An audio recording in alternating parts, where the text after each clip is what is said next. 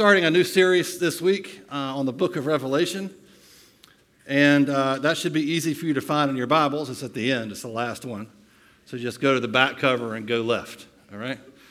And so I'm going to do a lot of prep work this morning because I don't think any book of the Bible has had more written about it than this book.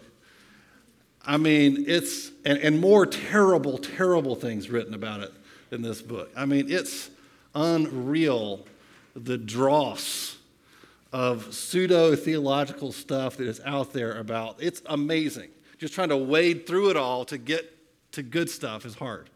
And by the way, if you want book recommendations, I can give those to you, a stack of books, all right? But I think this is probably the least read book of the Bible, too, which I find very fascinating.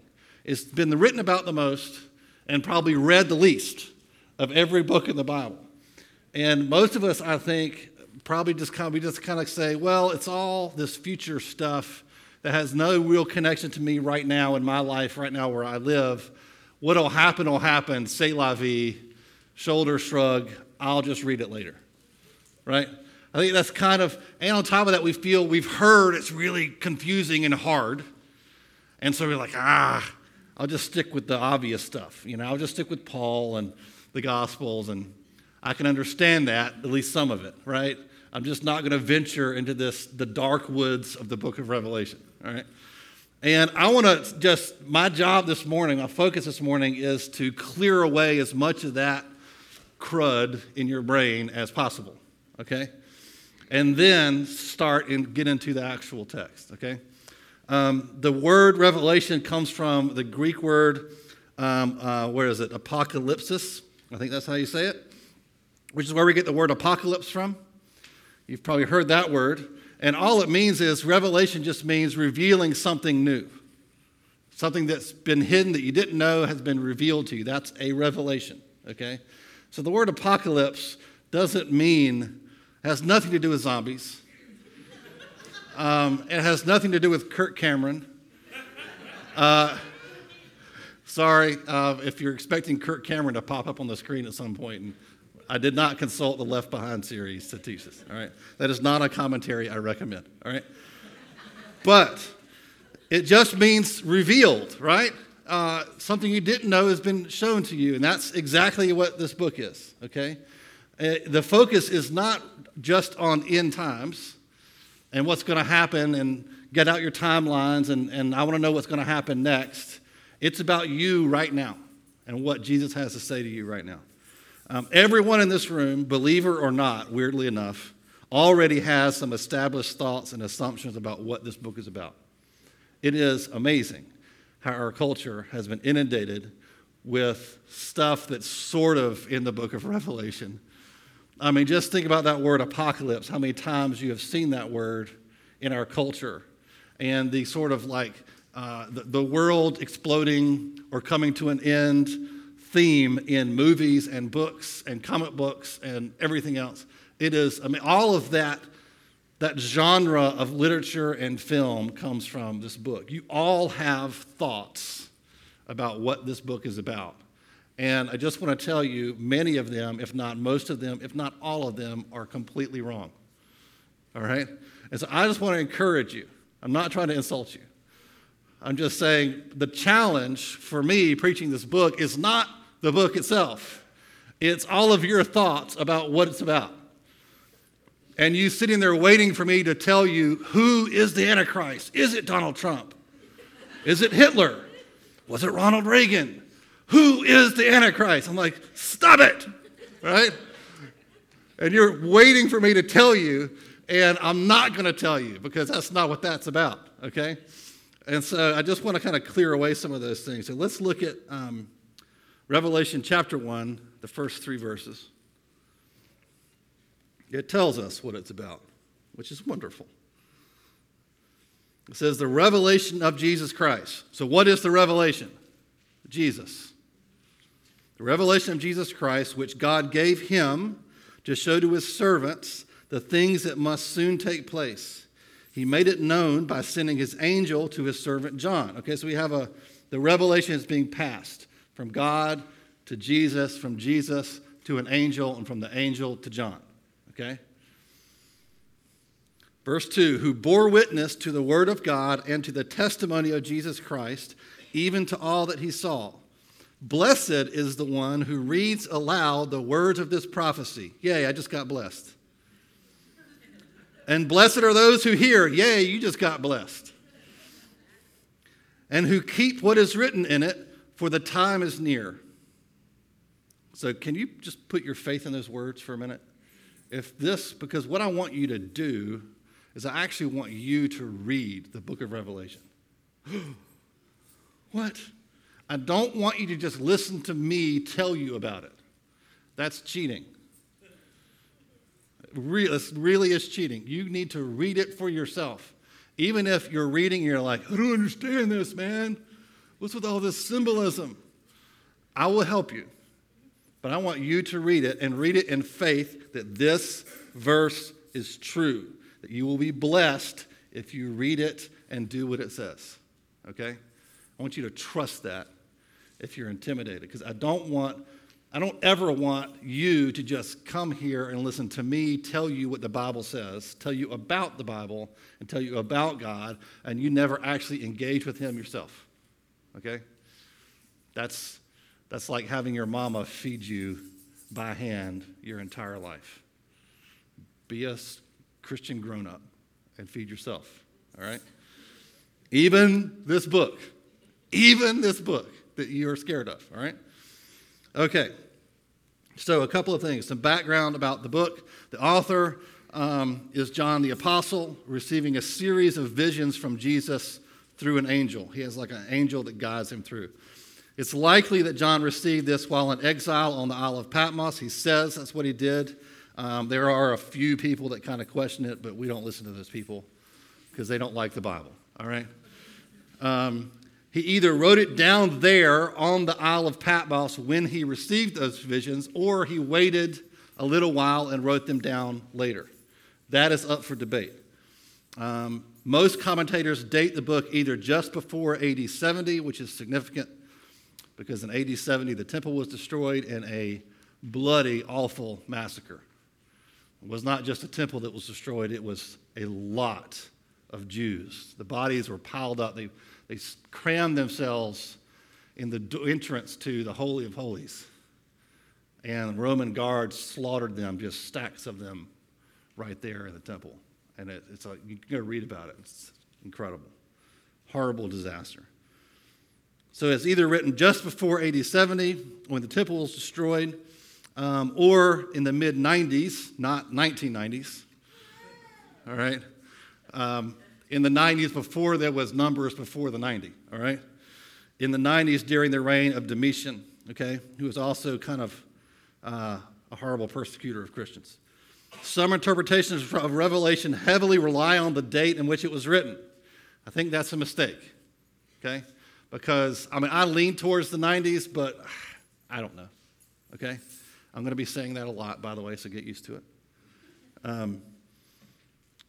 So I caution you against being too excited and getting too riled up about the date. I think that's a mistake. Some people would say I'm making a mistake by telling you that's a mistake, but that's where I'm at, okay? I think the date doesn't matter that much, but it is interesting to think about. The church at the time, this is in the latter first century. You just think about those dates, whichever one you like best, 70 or 90. So it's 70 or 90 years into the early church. Think about kind of what that means in terms of the church culture. Most of them will be second-generation Christians. So you have that first wave of Christians that got saved when the apostles started preaching, and now the churches have been established for 70 to 90 years, maybe. And so you've got the second generation of the kids, the children of that movement, are now growing up into that, and they're taking on leadership, and things are starting to settle and get a little metastasized. Compromise starts to happen. Things that we are very familiar with in the American church in 2019.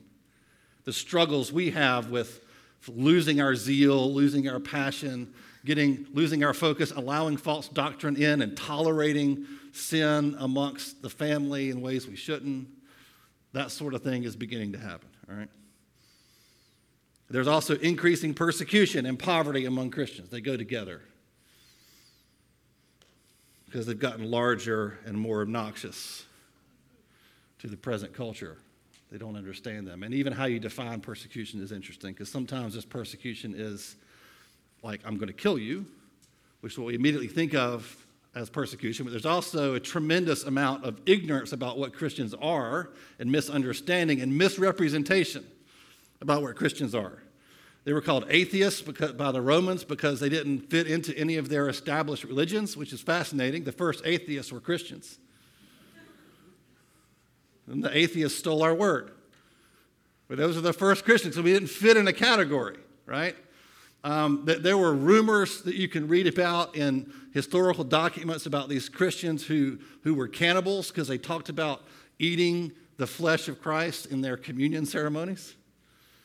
These Christian cannibals are in caves eating people, right? And they weren't. It was just the language Jesus used, which was offensive when he used it, and it was just as offensive when they used it later on. So that's also persecution, which I think we're all a little familiar with. So there was also a lot of temptation to return to Christless religious worship, because if you grew up in a Jewish tradition, worshiping at synagogue, and now you've been following Jesus, it would be an easy slide back to that because it feels very spiritual, but to just not do the controversial part that might get you killed, which is the whole Jesus part. So there was a lot of temptation to move out of kind of Christian worship back into the Jewish traditions and say, well, I'm still worshiping God. What's the big deal? Right? There was a lot of that going on too. So what's my approach? This is where I disappoint some of you, and some of you won't care. But this impacts how we read it, and I think this will help you, okay? Most of the controversy over the book of Revelation comes down to the structure of the book, how it works, how it's structured and put together. There are other things, but this is the main one, I think. The most popular view of Revelation is the futurist perspective. I'm not going to give you all the views because you would be bored, but this one is the most popular. It is the Kirk Cameron Left Behind view, okay? That all of the book of Revelation is about the future far ahead of us, right? And it's not connected to now. It's just future, okay? And we're waiting for this future-only thing to happen, okay? It holds that everything from chapter 6 on to the end of the book is for the future, specifically a literal 7-year period in the future called the Great Tribulation. And this view says that those chapters have little practical relevance to us today because they speak to events that will happen in the future, right? Which is probably the concept most of us have in this room about why you haven't read it. It's because it's way out there. It's interesting maybe to talk about, but it doesn't connect much to how I live right now. This leads to one of the biggest reasons that I hear people that don't read the book, they don't see how it immediately impacts them. Interestingly enough, in terms of church history, that perspective is pretty new. It's not the historically traditional perspective. It started in around the 1800s. Early to mid 1800s, was packaged with a theological perspective called dispensationalism. If you don't know what that is, that's fine. I'm fine that you don't know what that is, all right? If you know what that is, just know I don't like it, all right? This was made popular by Charles Scofield. You might have the Scofield Study Bible. He was a dispensationalist. He's the one that popularized this idea. Don't go throw your Scofield Bible away, all right? It's fine. No one will mock you for your Scofield Bible. It was one of the first, maybe the first study Bible that had the notes at the bottom, little line, and you had the verses at the top and the notes down at the bottom, and it would explain the verses. It was one of the first, and it was hugely popular. He had this view of Revelation that was all future, okay?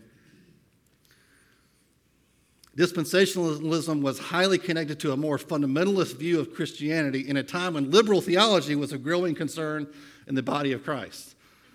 1800s, early 1900s, there was a lot of liberal stuff. You know, we can't take the Bible seriously. It's all like theory, and it's all this miraculous stuff didn't happen, and that was happening in the seminaries, and everybody was rightly very concerned about that. And so in reacting against that, this kind of fundamentalist conservative view, of which we would agree with a lot, is that we need to take the Bible seriously and read it literally. And I'll talk about that in just a second. So it got associated with that, and what happened was when, at least the friends I had in high school, I went to a Christian school, and I had a lot of very conservative Southern Baptist friends and teachers. This idea of the book of Revelation being a perspective on Revelation, then you were a heretic. And then you throw into that young earth creationism was a similar kind of hallmark of that. If you didn't buy into one of those two things, or both of those things, you were suspicious. I had a lot of friends who got messed up over some of that stuff because they started reading their Bibles and they're like, well, maybe this is not really what I thought, and started asking questions, and you didn't get answers. You got anathema, right? Get out, you heretic, right? So I don't know if anyone here is in that world, but I want to just tell you, just take a deep breath, all right? Relax. You'll be okay. So by the mid-1900s, a dispensational futurist perspective on the book of Revelation was the dominant view very quickly in terms of church history. Just in a few decades, this became the dominant view of the book of Revelation, and a lot of other things are connected with that. So I don't hold to a futurist view of the book of Revelation, okay? So like I said, if you're waiting for me to tell you like when the tribulation is going to happen and who will be here, I will talk about some of that, okay? I'm not going to ignore those verses, but my interpretation of those are going to be a little different maybe than what you expect. And for those who care, I much prefer covenant theology over dispensational. If you don't know what those words are, it's okay. You won't miss anything. Okay, so I see Revelation 6 through 19 as describing all of the church age of which we are in. The church age would be from the time Jesus came the first time, right? He was born, Christmas, then Easter, right? That time, and when he's coming again. So two bookends on either end. We're in the middle somewhere, probably way closer down to this end. That's what I think. I don't think we have much longer. It's exciting news, right? But how you define much longer, it's tough, isn't it? I mean, if you're talking about thousands of years, it's sort of hard to define soon, right? And God's idea of soon from an eternal perspective might not be yours and mine idea of soon, okay? But I think those 6 through 19 is describing where we are right now in lots of different ways. That immediately makes this more relevant to us. You're not sitting there twiddling your thumbs waiting for this thing to happen and trying to pretend to be excited about just, the timelines, which you're not, because you're like, what does this have to do with me? What does this have to do with the call on us to advance the gospel and expand the kingdom and to follow Jesus and all of this stuff? And if it's all up there in the future, it's like, well, I can just put that down on my list of priorities. But if it's about right now, it changes things. And that's what I believe about it. One analogy that I've read is that of a football game. I think this is really helpful.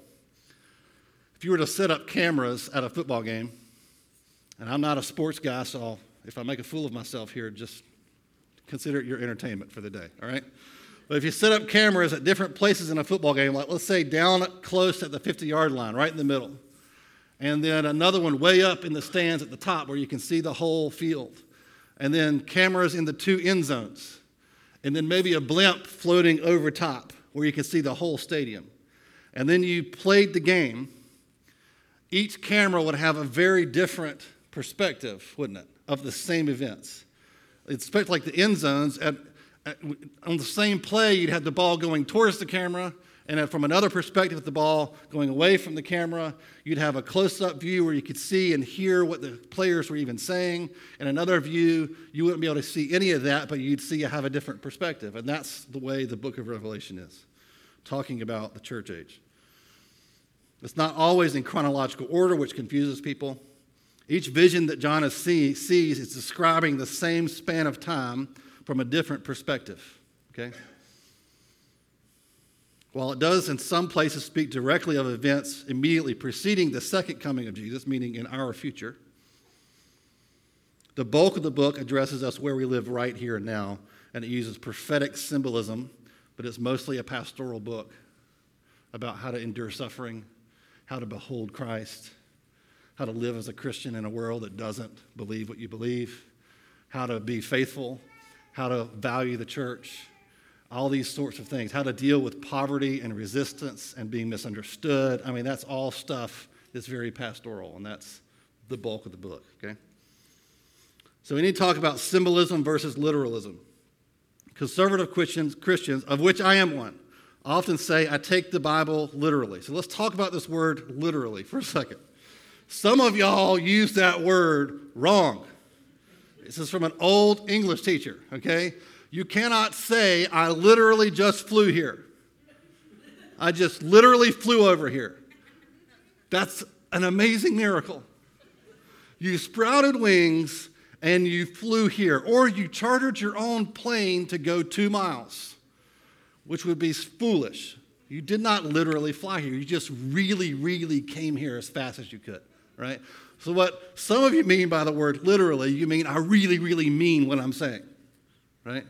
That is not what I mean by the word literally. And when people say we take the Bible literally, what they mean is what it says on the page is exactly what's happening. And I agree with that idea, with exceptions. We take the Bible literally unless the Bible indicates that we should not take it literally. So you read through like the book of Isaiah, and you see he's having visions and seeing symbols and things. The book of Daniel, the book of Ezekiel, all these prophets who have these images and dreams and visions that are not literal things, they mean something else. And it's obvious when you read it that that's what's happening, okay? That Jesus is not literally riding a horse. We may never see Jesus literally riding a horse, but it means something. We might see him ride a horse, but it still means something, right? It's not about just literally doing it. That's why this idea of the Antichrist is a great example. It's taking that literally means I got to look in my history book and find the guy who is the Antichrist, and I'm going to go on YouTube and obsess about it to the world. I'm sure it's Bill Clinton, and now Bill Clinton's not in power anymore. You're like, I was wrong. I thought it was Hitler, and then I thought it was this guy, and then I thought it was my principal in high school, and I thought it was my pastor, but he turned out to be that, and he's not that evil, and so you just kind of search. That's hyper-literalism, okay, when it's clear that that's not how it's meant to be taken, all right? The Antichrist thing is about an attitude, an Antichrist attitude or spirit in the world. And there are people that can embody that dramatically, right? But it's also your neighbor who is infected with an Antichrist, anti-gospel, anti-kingdom, anti-you mentality, right? And we've all, see how this relates? Ooh, I know what that's like, right? And so you take it out of this weird world of hyper-literal, studying the globe and the history books, trying to find the guy, to what does this mean? What's Jesus trying to say? That's what we're going to do, all right? So I believe that the book of Revelation is symbolic, all of it. There are many places in Scripture where a literal interpretation would be wrong. Prophetic symbolism like this book. One example is Joseph interpreted the symbols in Pharaoh's dreams as symbols, not as literal things, okay? So if you want biblical proof of that, there it is. The question with Revelation is, what is literal and what is symbolic? I think all of it is symbolic, and that's how I'm going to teach it. And by the way, this is my challenge as we go through this book. It's what things to really explain and defend in detail, and what things just to say, here's what I think, and just teach it. It's hard. And I'm just going to try to be led by the Spirit, because I don't want this to take forever. I'm willing to take as long as we need, but not 3 years, okay? And I'm not interested in helping you win debates. That's a waste of your time. I'm just not. So I'm not going to give you all sides and give you this balanced, unbiased perspective. I am fully biased. I have an opinion, and I'm going to teach it like it's true, all right? That's what you want me to do deep down, all right? And there are times like when I'm going to say, okay, I know this idea is out there, and here's why I disagree with it, because it's in your way. Because of this, you can't see Jesus. You need to see Jesus. So I'm going to get this out of the way so that you can see him. But otherwise, I'm just moving on. And if you want to have a debate with me, I will ignore your emails. No, I'm kidding. No, I might explain myself further, but I won't argue, okay? Because there's a lot of room, okay? And so if I say something that you're like, man, I've been studying the book of Revelation since I was 4, and I'm all in futurist, right? Kirk Cameron is my hero, man. Don't make jokes about Kirk Cameron. He's my guy, right? That's fine. You can be here in this church and be happy, and we will get along, and we'll be in heaven together, and we'll find out who's right and who's wrong. And when Jesus looks at me and says, behold, Ben was right, I will not gloat or like put you down and say, see, I told you so, because I will be fully sanctified at that point. And no one will even care, okay? So just don't worry about it. You can sit there and be completely wrong, and Jesus will love you anyway, all right?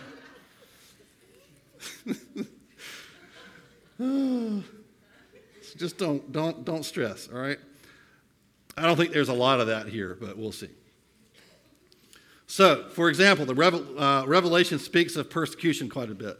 I believe that's speaking of all types of persecution against Christians across the entire church age, past, present, and future, okay? There are some specific persecutions that bear striking resemblance to what is being described, but that does not mean that those events are all that it refers to, okay? So if you're like, yeah, but you know, this event in history really sounds like that, I'm not going to be like, no, it doesn't. Or he's like, what about the blood moons? I'm like, that's cool, right? But that's not, don't limit it to that. It means it's bigger than that, okay? I don't know if I'm going to bring up the blood moons ever again. We'll see. All right. When John prophesies to various churches, this is another good example. We'll be in this in the next few weeks. In specific cities, those churches really existed in those cities, okay? But we can also apply that to us now. It's very obvious when you read it, right? This is not just about them there at that time. It also applies to us and our churches. You'll see the things that Jesus rebukes those churches for, we deal with right now ourselves. And we're all going to feel very convicted, just like they likely did when they first read it, okay? So don't limit it to those things. All right. When I say symbolic, I can imagine some of you feeling very tired. Some of you are very excited. I love symbolism. It's my playground because I'm very creative and I love imagining, and it's just so fun to think about symbols and be like, what does it mean, right? You're into that. But the rest of you are like, why doesn't he just say what he means? Why? And you just go, why do I have to do this, right? And that's how you feel. And so I want to help you a little bit. Because it's not that bad. You just have to zoom out from and not get so caught up in these, and break the symbolism apart into its individual parts and hyper-analyze every single piece of the imagery, right? Well, it's a two-edged sword coming out of Jesus' mouth, so it can't just be, it's got to be one side must mean one thing, and the other side of the sword is this other thing. One has to do with Russia, and one has to do with the United States and the Cold War, and you get, and most of you are hearing that, and you're going, oh, just stop it, right? I don't even understand this anymore, right? So just zoom out. Take a bird's eye view. What does this whole picture, if you were to see it painted, right? We're going to read this description of Jesus next week. And it's very detailed. But if you were to see that, just use your imagination and picture it in a painting that somebody made. What would you walk away from after seeing that and looking at it for a long time? What would that tell you about the nature and character of Jesus and what he's like, right? And all of a sudden, the whole thing opens up and it's not hard anymore. Well, it tells me that he's got a sword. Like when he talks, it's clear and it cuts. That's the truth, right? And now you're not worried about all these nano symbols in the picture, and it's telling you something about who he is, okay? And I'll do my best to avoid that mistake. Don't break apart the symbols too far and make it hard on yourself. Zoom out whenever you get frustrated and ask yourself, what does this mean? What's the point of this? Secondly, look for application of the symbols in general concepts first instead of specific events. That Antichrist thing is a great example. I'll refer to that lots of times as a good example. Is the general concept is there's an Antichrist spirit or attitude growing in the world, right? It's much more easy to understand than trying to find a specific person that embodies that the best, okay? So let me summarize. This is my approach as we're heading in. 1, Revelation is about the time between the advents or the comings of Jesus, first and second, not only the future. Some of it's future because we're not at the end yet, right? 2, therefore, it's a pastoral book speaking to the church right here and now. 3, it is symbolic. That doesn't mean we're not taking it seriously. It just means we're letting it tell us how to read it, okay? And number 4, it's deep, but don't overthink it. There are some tough verses, but don't overthink it. Don't overanalyze it. Keep the main thing the main thing. And the main thing leads me to my next point, Jesus. The title of this series is Worthy is the Lamb. He is the big idea. He is it. And I have been sitting in this book for like a year and a half, and I am just full of wanting you to see what I see, that Jesus is so, so worthy. He wins. He overcomes. He triumphs over Satan, sin, the devil, the world, all of it. All the enemies of your soul, he overcomes all of them for you, right? That's what it's about. Let's look at 2 Corinthians 3. Like, I thought that was about Revelation. We're going to 2 Corinthians. Cheater. 2 Corinthians 3, 12 to 18 says, since we have such a hope, we are very bold, not like Moses, who would put a veil over his face so that the Israelites might not gaze at the outcome of what was being brought to an end. I'll explain that in a minute. But their minds were hardened. For to this day, when they read the Old Covenant, that same veil remains unlifted, because only through Christ is it taken away. Yes, to this day, whenever Moses is read, a veil lies over their hearts. But when one turns to the Lord, the veil is removed. Now the Lord is the Spirit, and where the Spirit of the Lord is, there is freedom. And we all, with unveiled face, beholding the glory of the Lord, are being transformed into the same image from one degree of glory to another. For this comes from the Lord who is the Spirit. So what's this Moses thing about? Moses saw God in Numbers 12 and also Exodus 33. He didn't see him in his fullness or he'd be dead. So he sort of saw his glory shadow, right? Whatever that means. He sort of saw like if you shine a bright light and it reflects onto something else, that's what he saw of God's glory, and it made his face, Moses' face, glow, and it was disturbing and scary for a long period after he came off the mountain and saw God. And so what he did was he put a veil over his face so people wouldn't see it and see his face, whatever that looks like, glowing. Maybe that's what we'll all look like in heaven. I don't know. So Paul says here that now we behold Christ, who is God, and instead of having to wear a veil, we are transformed by him. We can look at Jesus and not die. We can look right into his face, and it doesn't kill us. Instead of destroying us or making our face glow so no one else can look at us, right? It transforms us to be like him. So how do we change and grow to be mature Christians? To be like Jesus? We just look at Jesus. And instead of wearing a veil, we take the veil off, and other people look at us and go, wow, that guy looks like Jesus. That's the transformation that happens. That's the goal. And this is what the book of Revelation is about. It's about beholding Christ. and being transformed by him over and over and over again. And I want all of us to walk away from reading this book glowing, radiating the glory of Jesus. That's what I want, not going, look what I know. Aren't I impressive? I'm ready to argue with people on the internet. My pastor fully armed me to argue on the internet. No, I want you to glow with the glory of Christ, not with the glory of your own knowledge, okay? I want you to glow like Jesus, okay? That's what we're after. All right. Revelation chapter 1. We already read the first 3 verses. Let's read 4 through 8, and you'll see what I mean.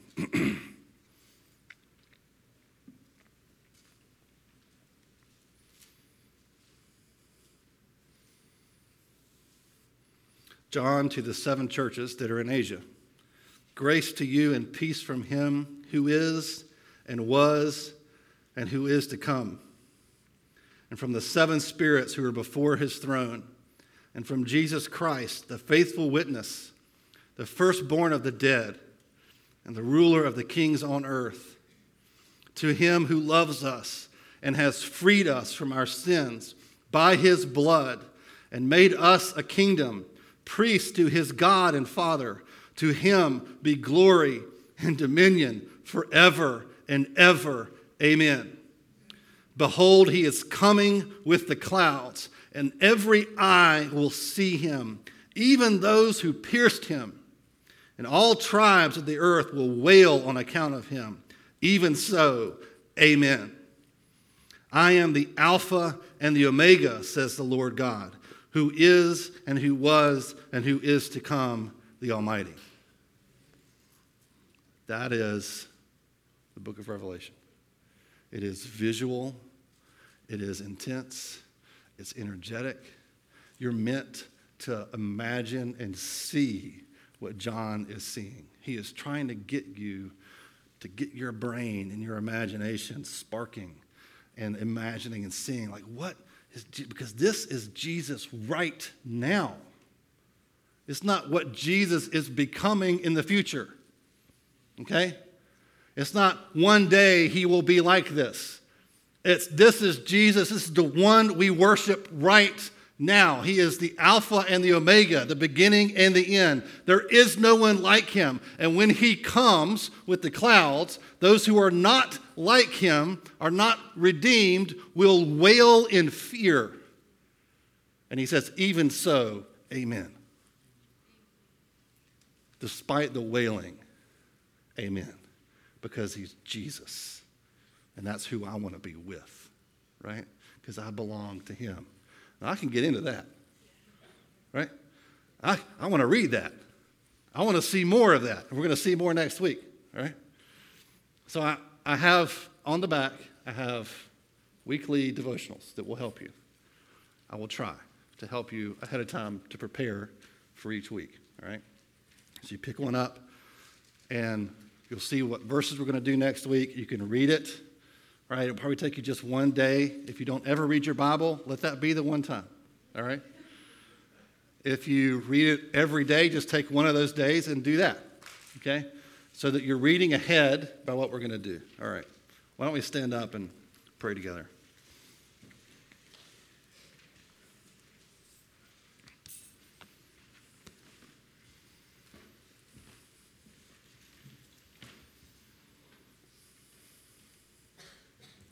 God, we just thank you right now for revealing yourself to John and for John being faithful to write it down. And we just put our faith in what you say about it, which is that when we read it and do it, we'll be blessed. Holy Spirit, would you reveal Jesus clearly to us as we read?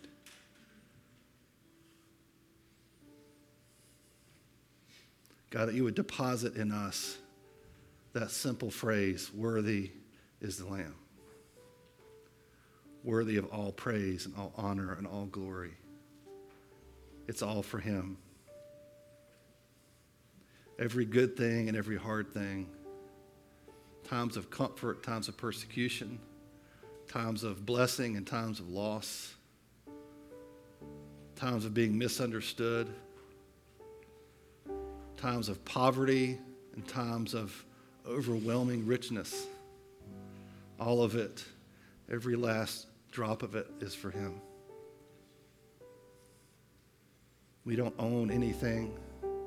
Satan doesn't own anything. Only Jesus. Worthy is the Lamb. Worthy is the Lamb who was slain before the foundations of the world. So God, I just pray that you would saturate us in his glory, in the shining of his face. As Paul told us, that it would transform us to be like him. God, I pray that that would be the net result of our time in this book. God, I pray for anyone here who is intimidated, God, that you would wipe that away, that they can trust the word and trust the Holy Spirit to teach them. God, I pray for anyone here who might be just too opinionated to see past it and to see Jesus. God, I pray that you clear those things away. God, help us to see him. Reveal Christ to us even now. In the name of Jesus, amen.